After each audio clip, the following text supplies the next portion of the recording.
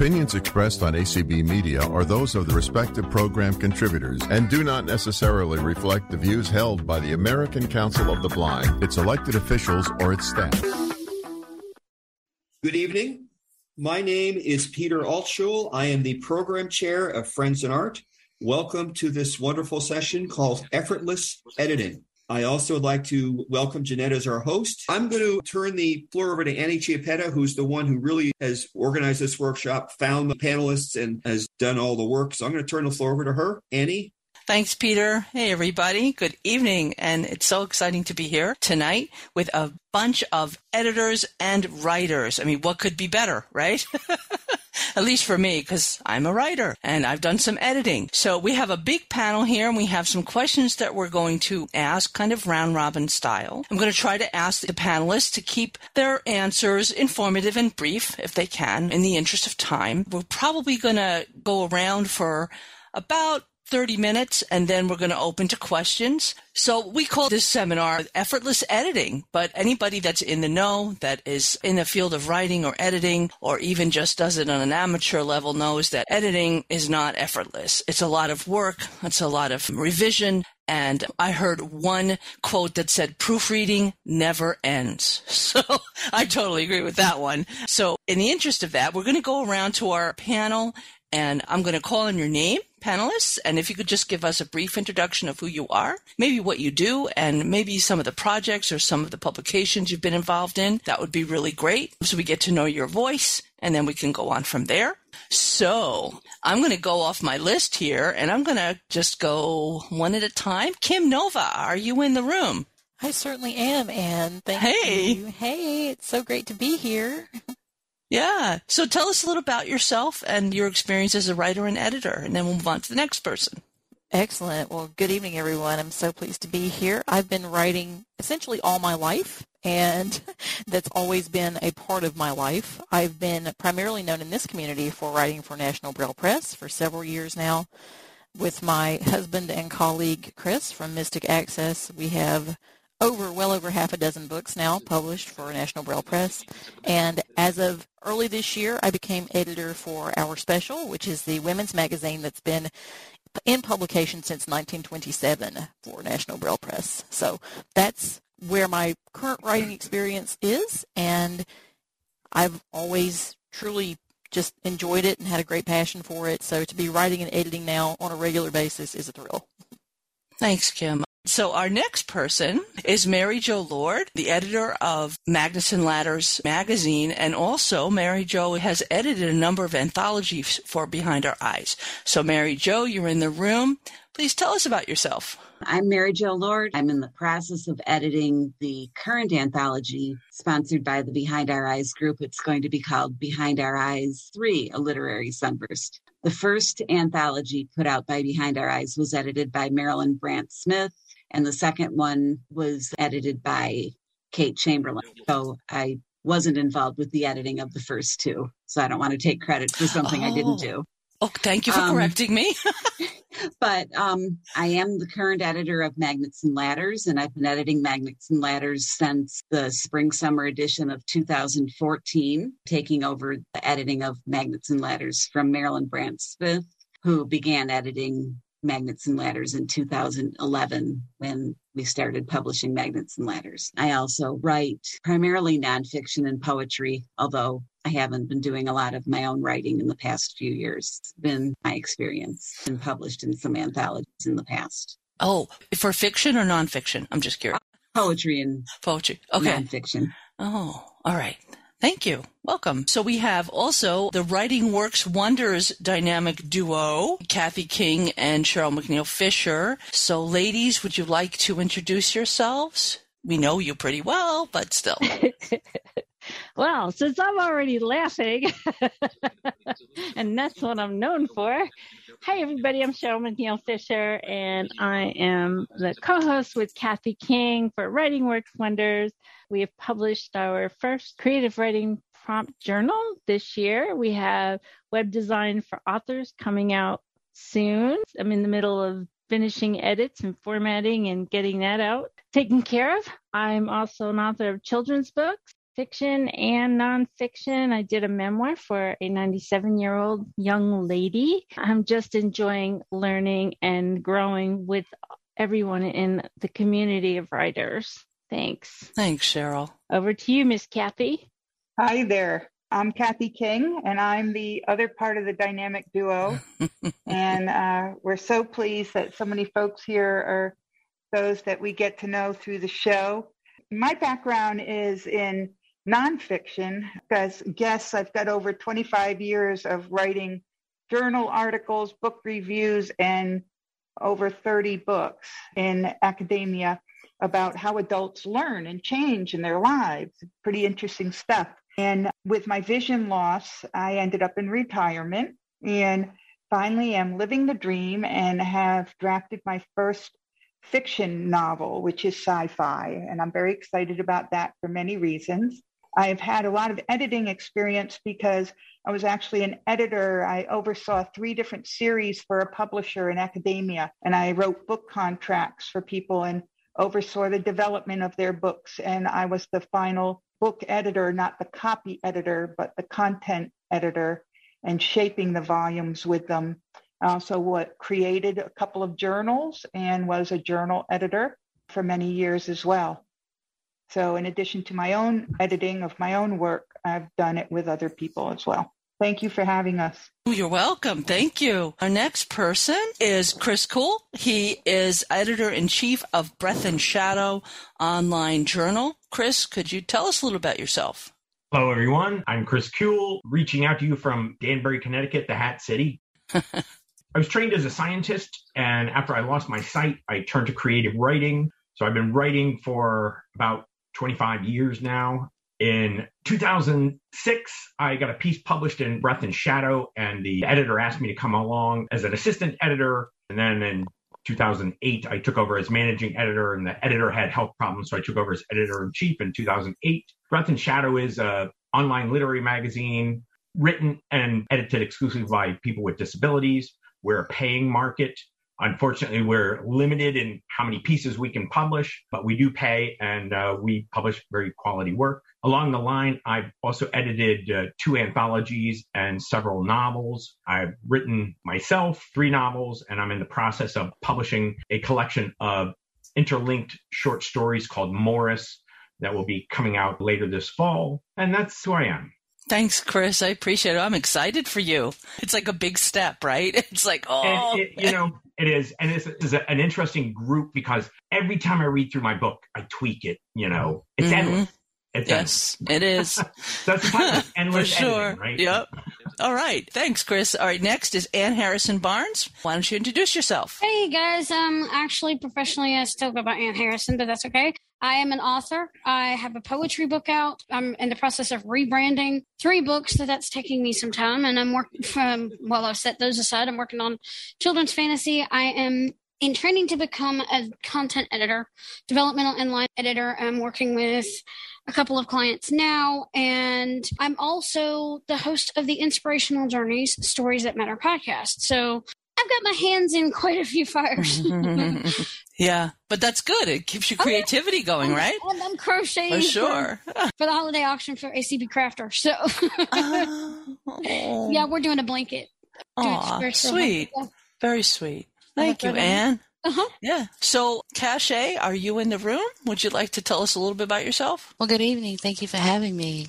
Yeah. I am Cache Wells, and I will say that my love for writing started as a teenager. And as I grew older, of course, life happened, and I needed an outlet to be able to tell my story. And so I refound my love for writing, and I began doing some freelance writing. I've been doing that for about 13 years. I am a published author. I do have 4 book projects, for which 2 of them I self-edited, and 2 of them are anthologies that I worked on as well. And I do have a chapbook project. So again, I've published many articles in various editorials, newsletters, magazines, as well as maintaining a blog. I write for the WCB, which is the State of Florida affiliate newsletter, for which I have a standing column in. And I also am a member of the BOP, for which I contribute to the Braille Forum on occasion and the Voices blog. Yes, and that's where I read a lot of your work, and I love it. I think it's great. So thank you so much for being here.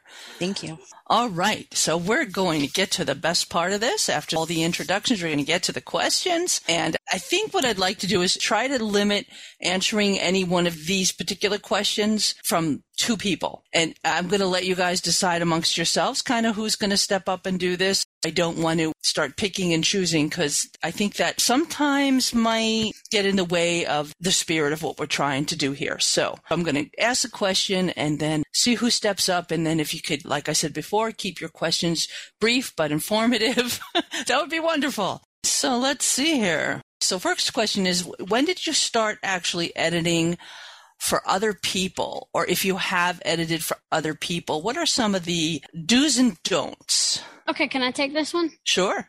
Okay, even though I'm kind of new at this, I started earlier this year working on a friend of mine who she's an author in another group that I'm in, and I'm working on her children's fantasy books. And honestly, I had taken a copy editing course, and I'd also taken the intro to children's book editing course, so I kind of had some background. But honestly, my thing is, if you're going to edit for somebody, don't second guess yourself, because I'm bad at that. And of course, I've been told by 3 people that I'm an awesome editor. But don't get stuck in the weeds. If you're just doing developmental edits, do those first. If you're doing line edits, if you're going to do both, do the developmental first and then the line. Unless you are under a time crunch, then you can throw those in as you go. But I like to do the developmental first and give some big picture pointers. And then I like to go through the line edits, because that's when I start the nitpicky process of doing the comments. I've learned how to do track changes and comments in Word. So that's kind of one of those things. And it's not an easy process. No, by any means it isn't. I want to keep that in mind. There is a question about technology, but I don't want to ask that right now. So would anybody else like to take this question about editing for others and some of the things that you've learned? Andy, I can answer that. Sure, Kathy, go ahead. This is Kathy King. One of the things that I learned is it's really helpful to be very gracious. Kindness and graciousness in editing other people is important. As much as we as writers try to separate ourselves, our feelings from the edits, it's really hard. We put ourselves out there when we put our work out there. And so as editors, if we remember that and keep that in mind in our comments, it's really helpful. And you can kind of use it as an educational opportunity, guiding people along. And sometimes a phone call can be a lot better than putting a lot of detail into print first, writing it out in an email or in comments, talking to the person and saying, there's all this really good going on, but I see some problems in these specific areas that need to be addressed. And I'm going to give you the details so you can drill down and get that. But I want you to really be aware there's so much good here. So you can really soften that for people by being kind and generous. And that's something that I found really helped my beginning authors, that I worked with a lot of people. The reason I got into this was I was trying to increase the diversity of voices in the academic literature. And so I had a lot of people that had never published, didn't know the ropes of the publishing industry, and building them up rather than building barriers. And that really cultivated a lot of voices. Thanks, Kathy. So I'm going to capitalize on this a little bit. I'm going to ask the panel, who would like to speak on how they were built up by other editors or other writers when they first started. What are some of the things that you recall that encouraged you? Cheryl? Yes. Thanks. When I sent out my first manuscripts, there were many people throughout my life, but when I really got into writing and sending out my manuscripts, all of the manuscripts I sent out, and there were many at that time by mail, and it was only 6 years ago, but I asked some a lot of rejection letters, but I also had personalized notes on some of those letters or on a note card or something. Those are what I held on to and I cherish, because they were uplifting and telling me, these editors of these publishing houses were telling me that my work is good and this is how I can tweak it, but it wasn't what they were looking for right now. But I can't get into, the detail, but how encouraging that was. Thanks. Yes. Yeah. Anybody else have a similar story to Cheryl's? Oh, I'm sorry. I didn't want to jump in. Somebody who's going to jump in first. Go ahead, Ann. Go ahead. We have time. Go ahead. But no, what I was going to say really quickly was a friend of mine, Jen Lowry, who also serves as my author coach because I'm part of her Patreon group, and I'm hoping she's listening because she said she's going to try. Anyway, shout out there. She told me about this other editor and that she's worked with, and she does line edits and some copy edits. And she told me ask questions, and she told me what she liked about the story and gave me some pointers to help me fine-tune a short story that she edited for free for me. And I really felt encouraged by that. Oh, well, that's a really great example. It sounds to me like the editor said, hey, you want to might incorporate this or that, but they left it up to you to make the changes. And I think that's what I think is like what people might misunderstand about what editors do is that we just encourage better writing. Right. And how to do that in a constructive way for the writer is part of what it's all about. It's a relationship. It's not just words on paper. However we go about it, I think finding the way we can connect with somebody through the craft, improve things, but in a way where we're not throwing the baby out with the bathwater, as they say, right? Exactly. Yes. So, and yeah. One thing I found that really works for me is when I see something that needs to be changed, like active versus passive voice, I will give an example, like the left parenthesis, e.g., and then put my sample sentence in the parentheses after my comment, which actually helps. Yeah. Does anybody else want to speak to that? How you would handle, like if you've got the gist of the story or poem is great, but maybe you want to ask or request for some substantive changes. How do you handle that? Somebody maybe who hasn't spoken already, would you like to answer that question?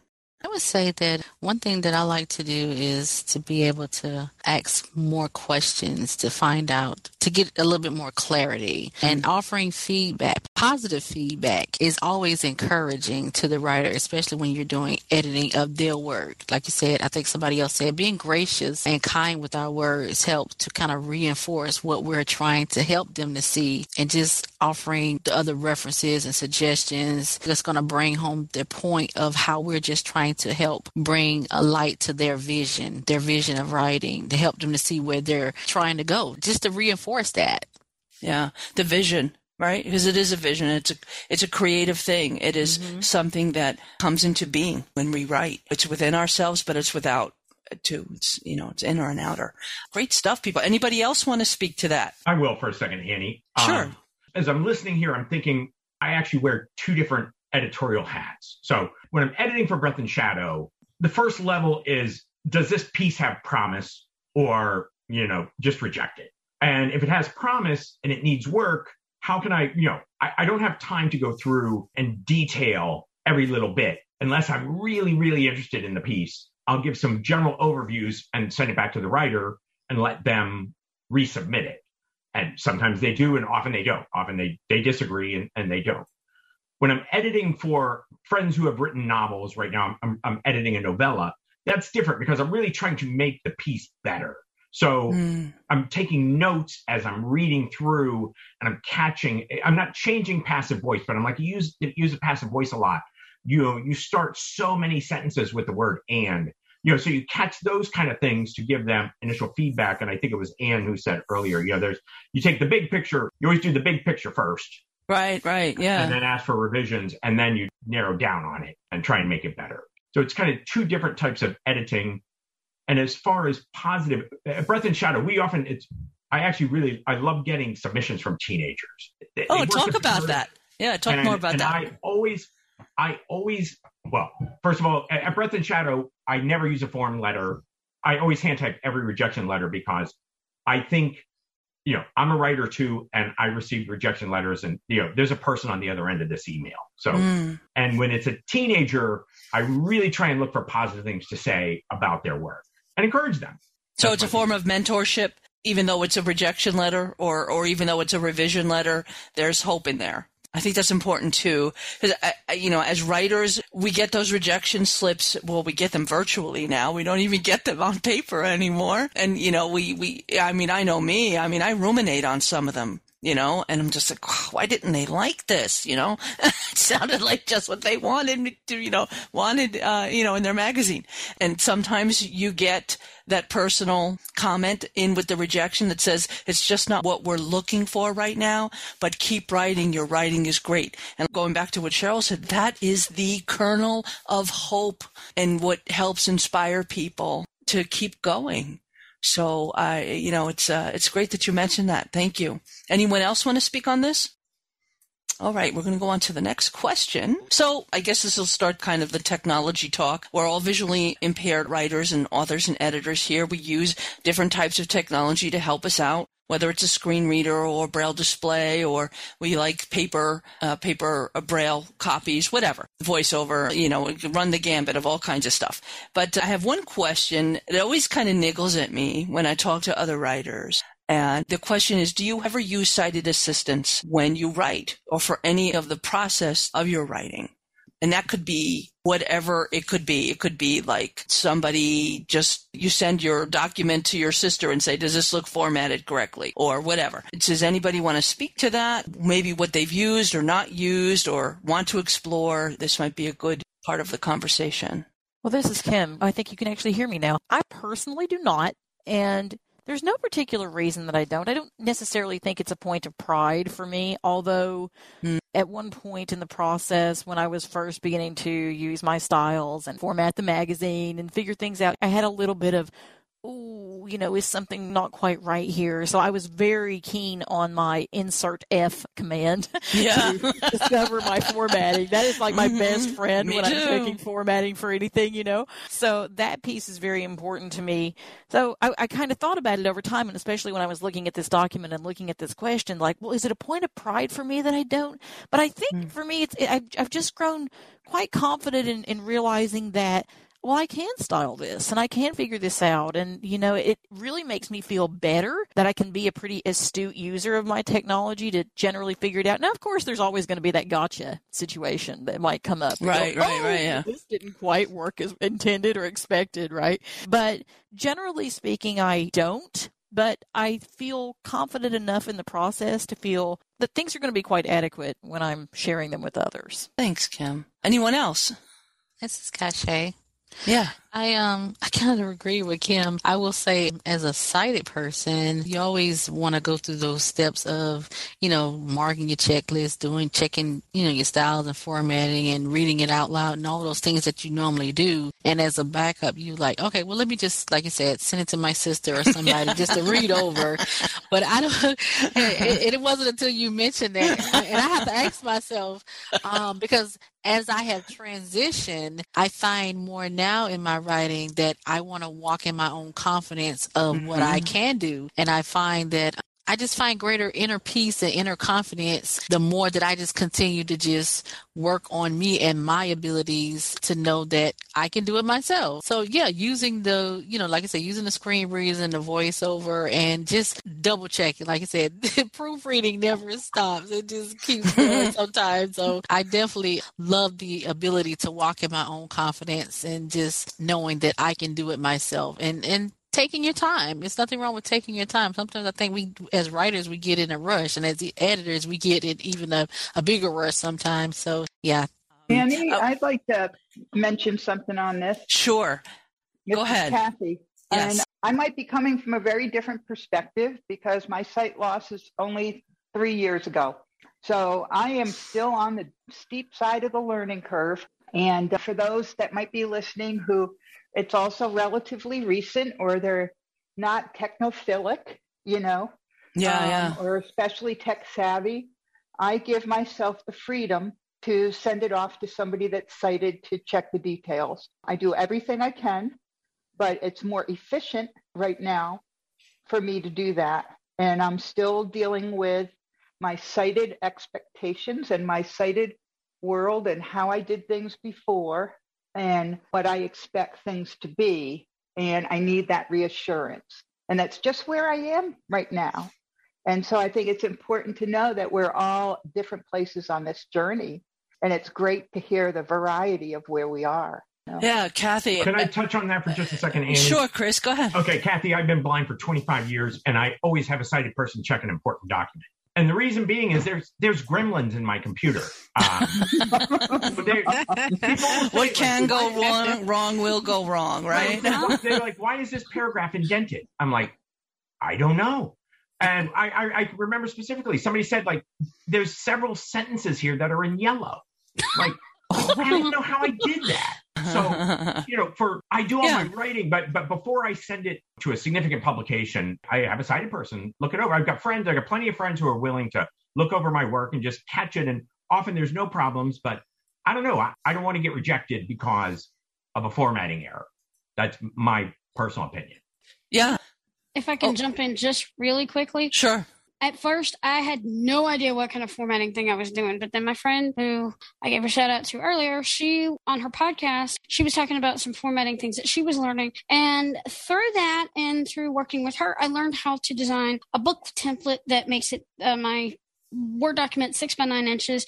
And then once I get it to the point where I feel like I'm ready to publish and I've had people look it over, I either have a friend do the formatting for me through Vellum, which is a program for the Mac, or I will pay like a Playstead Publishing House to do the formatting and the book cover for me to certain specifications, because I don't know anything about the formatting, and I'll tell my current and future clients I'm not a formatter.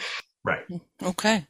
This is Annie. I just want to share that I have I'm like in between of all of you. So some of the formatting and stuff I handle myself because I know my formatting skills. I try not to overstep my boundaries of knowing, because that's when the mistakes happen. And over the years, I've learned to expand my horizons with my technology, and technology has improved too. It's amazing how robust things can be. So there's a balance there for all of us. And whatever you choose from the result of what we were just talking about, it's about feeling confident in your work and being able to present good writing. And it doesn't matter how you get there so much, but that you feel confident when you send out that cover letter or that document, that we know we're going to be on equal level with everybody else. This is Mary Jo. Yes, Mary Jo. I just wanted. Yeah, go for it. I agree. Also, sometimes we need to just have somebody look at something. One time we had some poems on magnets and ladders that had a specific shape. Yes. And that's a good example. So we needed to have somebody sighted look at that. And another tool that's available to us now, if you subscribe to and you use IRA. Right. Yeah. Good point. Yeah. And just look over a document just to make sure, like Chris said, that there isn't something yellow in the middle of the document. Right. The gremlins don't get us. Right. Because things happen. Yeah. Yeah. That we don't expect. I know who to blame the next time. Yeah. Yeah, right. Wasn't me. Wasn't me. Wasn't me. No. I tried to get the gremlin out. Yes. All and right. just saying, the gremlins show up in the sighted people's work too. Yes, that's right. They have the same issue, so it's not confined just to us. Just saying. Okay, so we talked a little about whether you use sighted assistance or not. Maybe we can get a little more into the talk about what technology works for you and why. I know this could go on probably like to a whole nother workshop, but just maybe think about how you've progressed over the years with your technology, or something you're still having a struggle with. Maybe there's something from some of the other panelists or listeners that could help out. So who would like to dive in? I'll jump in real quick. I am a word nerd. Okay. That's what I tell people. My friend tries to get me to use Google Docs, and I will if I have to, but I'm a word nerd. And I did not know how to do this before. I learned about track changes, but I didn't know how to do comments. And the editor that I talked to about the short story, she had left comments in the document. And so what I did was I did a Google search and found some information on the Freedom Scientific website. And I now have 2 notes, one for how to deal with comments in a document, which I've gotten pretty proficient at leaving comments and dealing with comments, and then one for track changes. So how has that helped you become more proficient in your craft? Well, as far as the writing, I don't use it as much, but with editing, it's helped me to, and now that I have the NLS Humanware e-reader, it's actually helped me become more proficient, because when I press the routing button to where I want to start my selection, or I use my JAWS keys to find where I want to start, I'll select the text.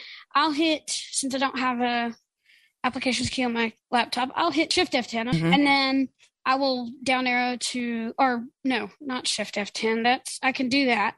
But I also hit Alt and then R and then down arrow and then right arrow over to new comment. So there's 2 different ways to do it. And that could be a lesson in itself.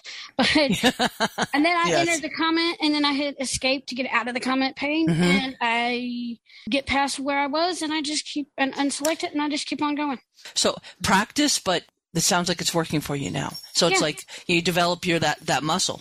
So, and you do the research. I'm not afraid to do the research. Excellent. Anybody else?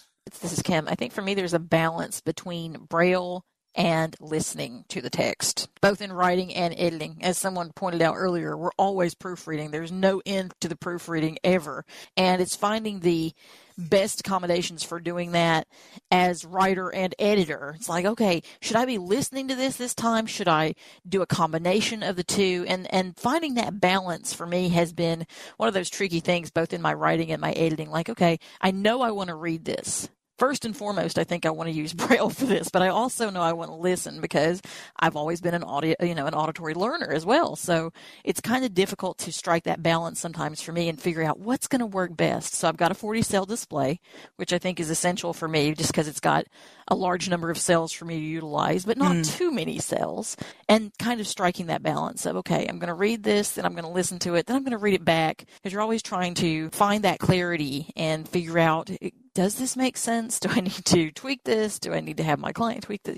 Do I need to have my columnist tweak this? What is it that needs to shift here, or is it good? And kind of figuring that out and working towards that balance has been an interesting piece for me. And I've found for myself, at least, the more Braille that I use in the process, the happier I ultimately am with the results. Yeah. I know people who will not do proofreading by listening, but only by Braille. And I'm amazed because I'm a survival Braille user. I use my ears more than my fingers. But that works. It works. Yeah, absolutely. If you find the ways that work for you, For myself, I'm grateful to be able to use both methods, and the more Braille I use, the less trouble that I get into ultimately. Annie and Kim, I'm with you. There for a while, between Braille displays, I had to use JAWS a lot more. And so I didn't do as much editing. And even learning how to editing and proofreading with the Chicago Manual of Style, which, for those of you who didn't know, that is the publishing industry's rule book that traditional publishers use that, which that's another thing in itself. But now that I have the e-reader, even though it's 20-cell, I can still read it pretty fast, or I can go slow or as fast as I need to go. And you're right, speech. Sometimes I'll see something in Braille, and because it's got those dots 7 and 8 to highlight it, and I'm thinking, I know that I didn't do anything with this. Why is this highlighted? So I'll use JAWS to listen to make sure I'm reading it right. I totally agree. Yeah. Wow. Excuse me, cool. Annie. We did have a raised hand. Excellent. Michael Byington. Well, thank you very much. This is Michael Byington. Anne started out listening to this, but she's in the other room reading now. So I'm going to move forward, and I just wanted to contribute to this conversation that as a legally blind guy who uses some speech and some vision, what I have found in trying to edit and proofread for myself is that if I write it using vision skills, there's going to be both edit and just plain old proofreading mistakes. But I have found speech to be of tremendous assistance in proofing and editing. And one of the things that I try to do when I have written an article, and I edit a couple of magazines voluntarily now, I'm not doing professional editing, but I let the speech read the whole thing, and I listen for mistakes. And if you really get used to listening to your speech, and people who speed their speech up at 47,293 words per second can't do this. So I keep my speech somewhat slow. But if I listen to my speech, I pretty well know, there's a grammar problem, there's a typo, and there's a sentence that has a misplaced modifier in it. And I can fix that a lot easier if I use speech. And so that's my one contribution. And thank you. Thank you, Michael. This is Annie. When I'm fencing any kind of work, the first time I read it through, I definitely slow my jaws down and really make a purposeful dive into the work so that way I can fully understand it and get immersed in it. And I might speed it up or slow it down as I progress with the piece, especially if it's not my own and I'm editing for somebody else. But I really find that slowing jaws down and just being purposeful with it really helps me understand the piece more. So one quick thing too, text analyzer, for those of you JAWS users, is your friend. Because it'll tell you where your stray punctuation, your space runs. I ignore some of the font changes, especially if it's something somebody sent to me, unless they want me to try to refix some of the weird stuff. And I'll just copy everything over into Notepad, and then I'll put it into a new document or something like that. But I've never had that problem. So a lot of times I'll ignore the font changes, but space runs, stray punctuations, things that I miss even with my Braille or my speech, text analyzer is your friend. Alt Windows I. Definitely. Word. Yep. Annie, this is Cheryl. Hey, Cheryl. I agree because I'm one of the in-betweeners or whatever you have. Survival Braille. I love it.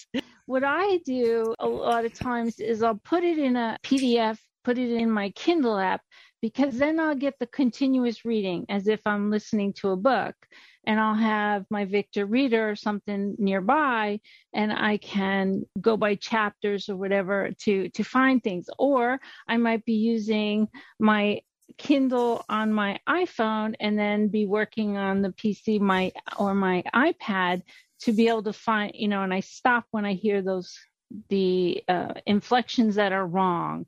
Because when you do, as for me, I do slow it down so that I can hear. It's easy to tell if there's a comma's wrong, if there's something, there's something up there. And then I can go back through and find it, because I have not personally found a program that is good to use as far as checking grammar, checking all of these different little things here that are voiceover friendly. And one thing I do struggle with, even after 8 years of writing, I cannot get those page numbers right for nothing. I mean, it just baffles me. So that's what I go to a sighted person for, to start my page numbers on page 7 instead of having them start on the title page. But I'm getting there. I'm getting closer every time. So good for you, Cheryl.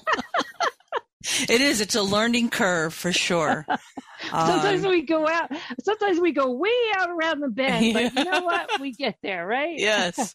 Thank you. Yes. Oh, thanks. I would like to get input for this question. Do you consider yourself a better editor or writer, and why? Who wants to take this? I consider myself a better writer. Honestly, I'm still learning the editing process. Gotcha. This is Cache. Yeah? Cache and then Cheryl. Go ahead. Yep. I would definitely say that I know that I'm a better writer than an editor, because I'm always learning and trying to improve that editing process. You sound like me. I am definitely a better writer. Okay, Cheryl? I like the challenge of taking something big and making it into a smaller piece. I like that challenge, but I definitely am a better writer because my brain is always going, and I keep something nearby so I can record it or whatever, because I just got stories in my head all the time. So that's it. You sound like me. I'm always dreaming and like, well, that would be a good story. That's me too, Annie. Yeah. All right. What if we hear from some of the folks that we haven't heard from about this question? Better writer or editor, and why? This is Kim. Definitely better writer. I feel like I've got all this creativity in my head, and sometimes it doesn't necessarily work in an editing project, but I know that if I just have the ability to just free associate and sit there for a while with just, in front of the computer and be like, okay, let's write 500 words and see what happens, then it's a great, fun process. And I know it's not something I have to go back and play with. So if it's just something I'm writing for me or something that I want to fix up later and make better, then great, but I feel very much like the new girl on the block in terms of editing and learning this process, but it's an adventure, so if I can can continue to see it as an adventure and work on it and improve it all the time. We're always learning. We're always growing. We're always making things better. We kind of touched on that a bit this evening. Then that's great and that's awesome. But writing was my first love, so it'll probably remain my first love. Aw, how romantic. No, really, it is a love affair when you think about it. All right, so who hasn't spoken yet that wants to tell me? Writer or editor? Peter would like to speak. Okay. Peter? Yeah, hi. Hey, Peter. I always find it fascinating because I much prefer editing than writing. I am one of these people who I really enjoy supporting others to be better at what they do. And I always find writing the first draft is by far the hardest part for me. And I love the idea of trimming it down and sharpening it and doing all that stuff to make it shine. But writing for me is not a love affair. It never has been. I've never especially enjoyed writing, but I do it because it's part of what I do. But it's not something that I feel driven to do. But I love the editing part. I find that much more challenging, much more interesting. Yeah, Peter, this is Annie. You've helped me a lot with my writing by just sending me like, well, what if you use this word, or what if you use that word, or add a little bit or delete a little bit? And it's like, oh, wow, cool. Okay. Yeah. So I definitely enjoy hearing from other people and getting the feedback that makes the work better. So, and you're definitely good at that. So thank you. Well, thank you. This is Kathy. I kind of look at it differently. They're two very different things for me. And I love writing. I never knew I was a writer until I had written like 2 books. And then I was like, oh, I think I like writing. I think you're a writer then, Kathy. Yeah. Yeah. It's good. I was a little slow on the uptake, but editing for me is teaching. And I love teaching. And editing is a teaching, mentoring opportunity. You mentioned mentoring earlier, and that's how I see editing, and I really enjoy that as well. So they're two different things. When I'm writing, I'll stay up all hours of night. I won't let go. I'm like a dog with a bone. I'm so excited, and sometimes I'm dancing at the keyboard, because I can't get it written out quick enough, and I'm just excited and enthralled with it. But they're two different things for me, and I find enjoyment in both of them. Thank you. Yeah. Mary Jo or Chris? Yep. Go ahead, Chris. Contrarian in the group. I think they are both intimately related. My advice to beginning writers is to join a critique group or practice critiquing other people's work, because when you write your words, you're in love with your words. When you read other people's words, you don't have that love, and so you can be more clear-headed about what are the problems with this piece. And by editing, you improve your own writing. So then you therefore improve your own self-editing. So I'm a big fan of doing both. And I can't encourage people enough to really take the time to critique others' work and see what works, what doesn't work. Is there too much detail? Are they using too many adverbs? Because then you can look at your own work and catch yourself doing that. So you'll improve your own writing by going through the process of editing others. So that's a good point, Chris. And it reminds me, a long time ago, I was listening to a speech by Michael Crichton, and one of the college students asked him, what do you do to be a good writer? And he said, read. Yeah. And they were just like floored with that, because if you need to read and read and read and read, so that way you can learn how to write better. But you and need to read it. like a writer too. Yeah, you have to say, like, why is this sentence so beautiful? Or why did I read this book and I just kind of feel kind of blah? It's hard to put a finger on those things. Yeah. Or why did the first 5 chapters really just drag? Why did I put that book down? Why did that poem not resonate with me? Yeah. Right. So it's all about the inner critic, I guess, or the observant person. So Mary Jo, we haven't heard from you. Are you a better editor? I'm sorry, Annie. Oh, sure. Go ahead. We also have another raised hand. Michael Byington wanted to say something.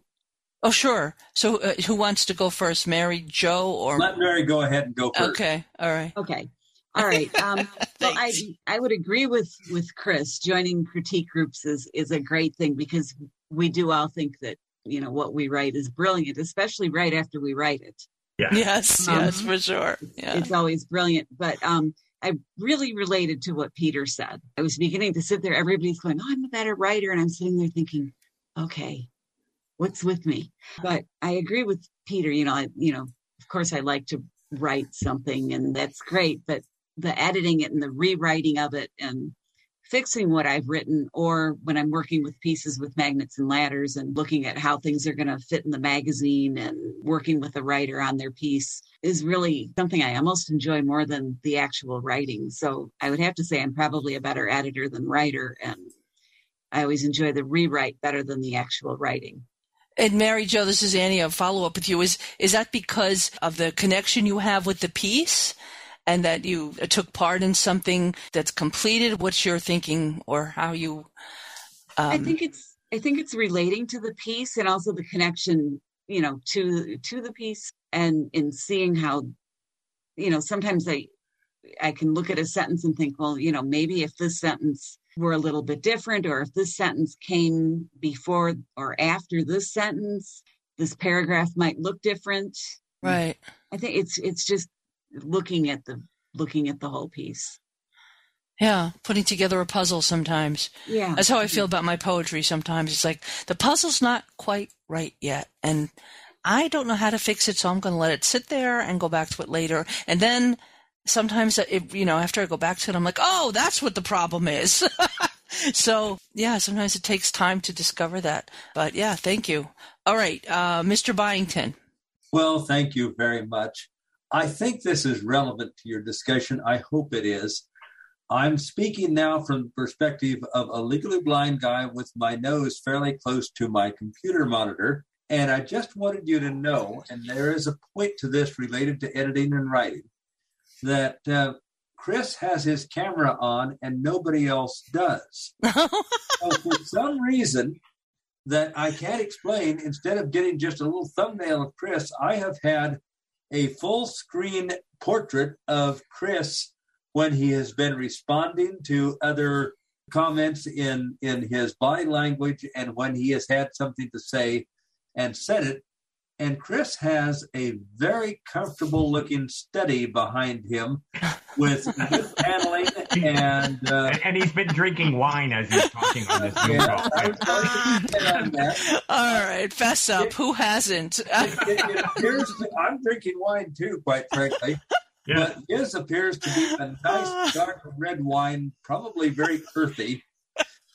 And I think it makes the point that if you're going to write and you're going to edit, you need an environment around you which is very comfortable to you for doing that. And I want to compliment Chris at how comfortable he looks in his study environment. And I hope that's not too far divergent from what you're discussing to be relevant. No, Michael, thank you for that. Everything's copacetic, as they say, right? Funny. All right. This is Cheryl. Yes. I'd just like to just the word, as writer, sometimes it's what's the word I'm looking for? Anyway, I just want to say too, I piggyback on what Kathy said too about teaching and mentoring. I find when I have that opportunity to, just as I want someone to teach me and have that easier, softer way, but yet I'm able to take corrective criticism.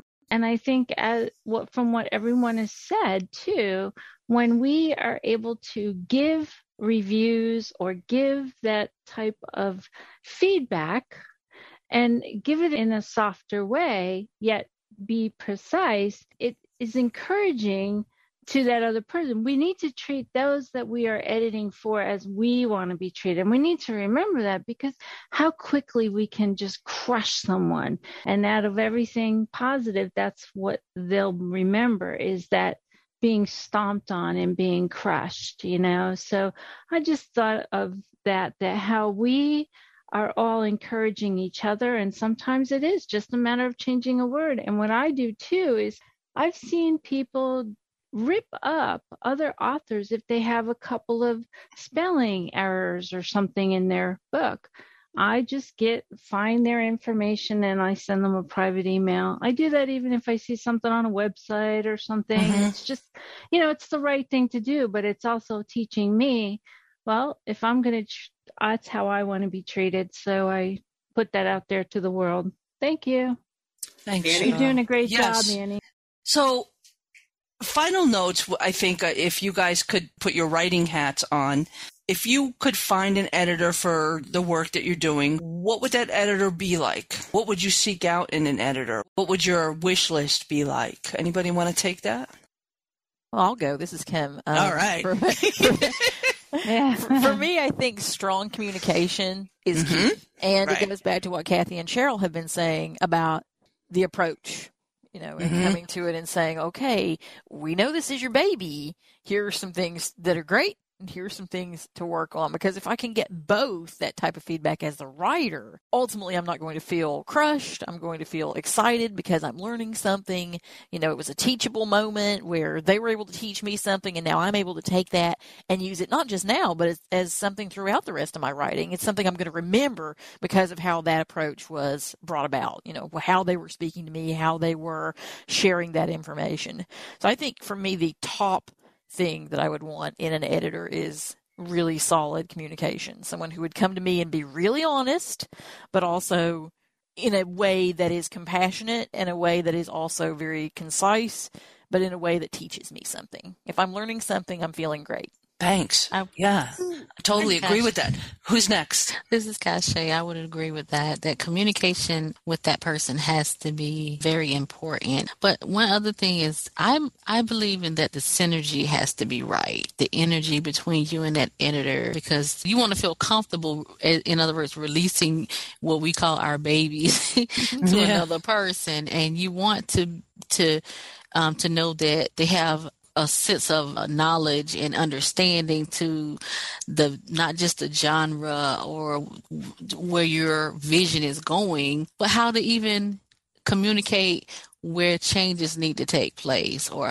places of improvement need to take place. So communication for one, but that synergy has to be right for me. Yes. Thanks, Cache.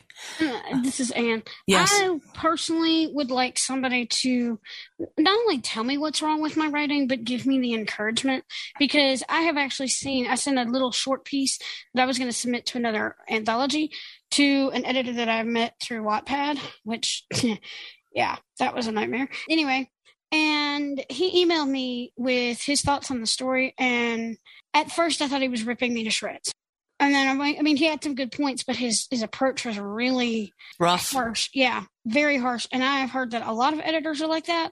And the instructor for my Introduction to Children's Book editing course, she is not like that at all. She, at the end of her, not only her writing newsletter, which I signed up for, but at the end of her discussion responses, she's like, I'm cheering you on. And I love that, because she's encouraging. And as far as mentoring, I'm serving as a mentor for my author client that I'm working with now. And I've sent her resources. And if somebody is struggling with a part of craft or is learning their craft, I'll find those links to resources, outside resources that I don't have especially if I don't have the answers to, or I feel like they can actually gain something from. And I will share those out to the person and to other people who might need them. That's just the way I work. Oh, that's a good point. Like as an editor, but also caring enough to say, hey, I might not know the answer, but here's something that you might want to read to help you. That's a good point. Yeah. All right. Who's next? Who wants to answer that? Yes. This is Peter, and I sort of like to talk first of all, I love that comment about editing as a mentoring / teaching, because it really is. And that's the way I view it also. But I want to sort of talk about thinking about the work I do editing, which is not a lot, but I do quite a bit of it sort of informally. The way I work is I'll read something and I'll say, this is good. I think it can be better doing one thing. And I go really, really quickly. And sometimes when I go really, really quickly, I will forget to be a little softer, that I need to be a little more confident. And I think sometimes we editors have an idea in our head and we think it's a really good idea and we think it will really help you writers. And I'm using that you sort of bits as a collective. Yeah, exactly. You writers. And what I ask the writers to do is just to give us a little bit of elasticity, because often we're saying something and we're in a hurry, and it's not an excuse. I'm not asking you to say that we're good people, but just sort of understand where we're coming from. We're busy. We're going through lots of stuff. Something gets our attention. We're asked to do something. We happily do it, but we're doing 5 other projects at the same time. And I know it's true for me.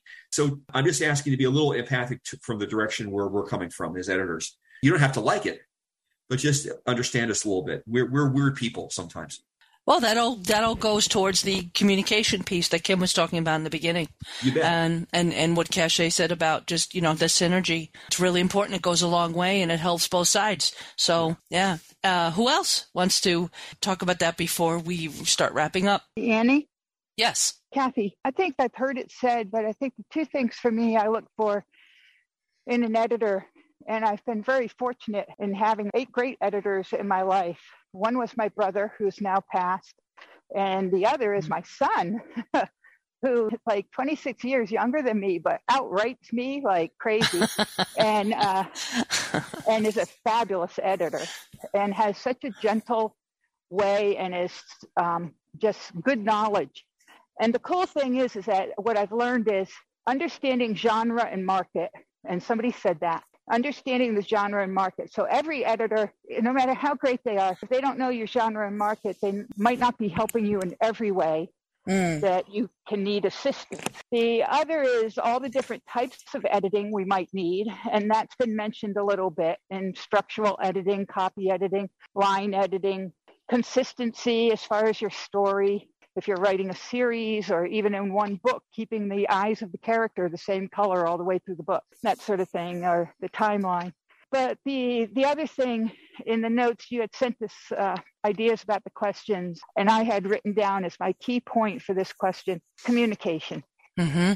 Absolutely. That is absolutely essential. And sometimes, like Cache was saying, you just have that synergy with somebody, you just click, and you can talk easily back and forth. And sometimes it just doesn't fit. And so you go look for somebody else. You'll find them. There are a lot of options out there. And don't suffer. Find the right fit for you.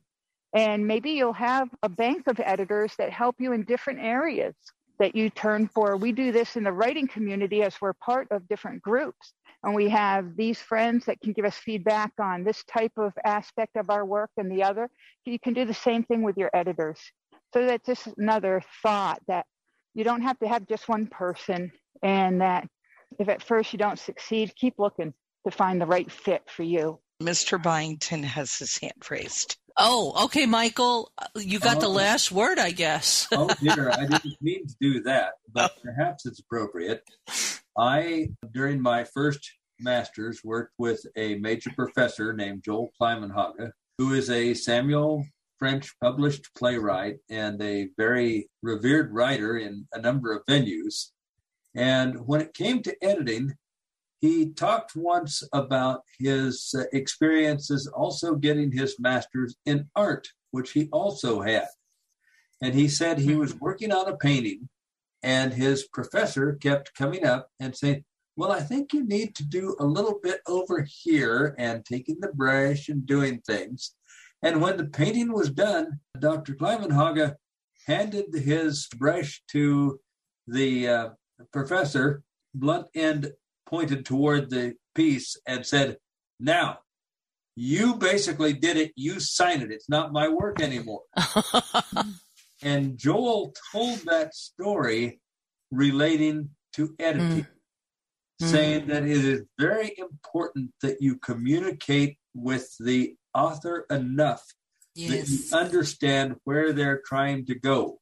Yes. Otherwise, you will amend the work in ways which are utterly inappropriate, and that is not editing. And I just thought perhaps that was a bit of wisdom from my graduate work of many, many, many years ago from a long dead professor that was worth sharing. Thank you. Thank you, Michael. All right. Well, there you have it. We've had a wonderful panel. I want to thank everybody for coming. You all were just wonderful. You've given me so much to be thankful for, knowing that so many of you and so much of your talent is out there. And I'm blessed to be able to share all this with you and give each of you a little bit of time to, share about your creative process and your craft and who you are as writers and editors and people. It's all about the people, right? Making the connections. So, Peter, if you don't have anything to say last minute, we will wrap it up. Maybe a minute early. Just a couple of comments to remind us all that this is a Friends in Art sponsored event. Thank you, Annie, and the panelists. You guys are fabulous. It's great to hear all you. Yes. So we are Friends in Art of the American Council of the Blind. Check us out at our website, friendsinart.org.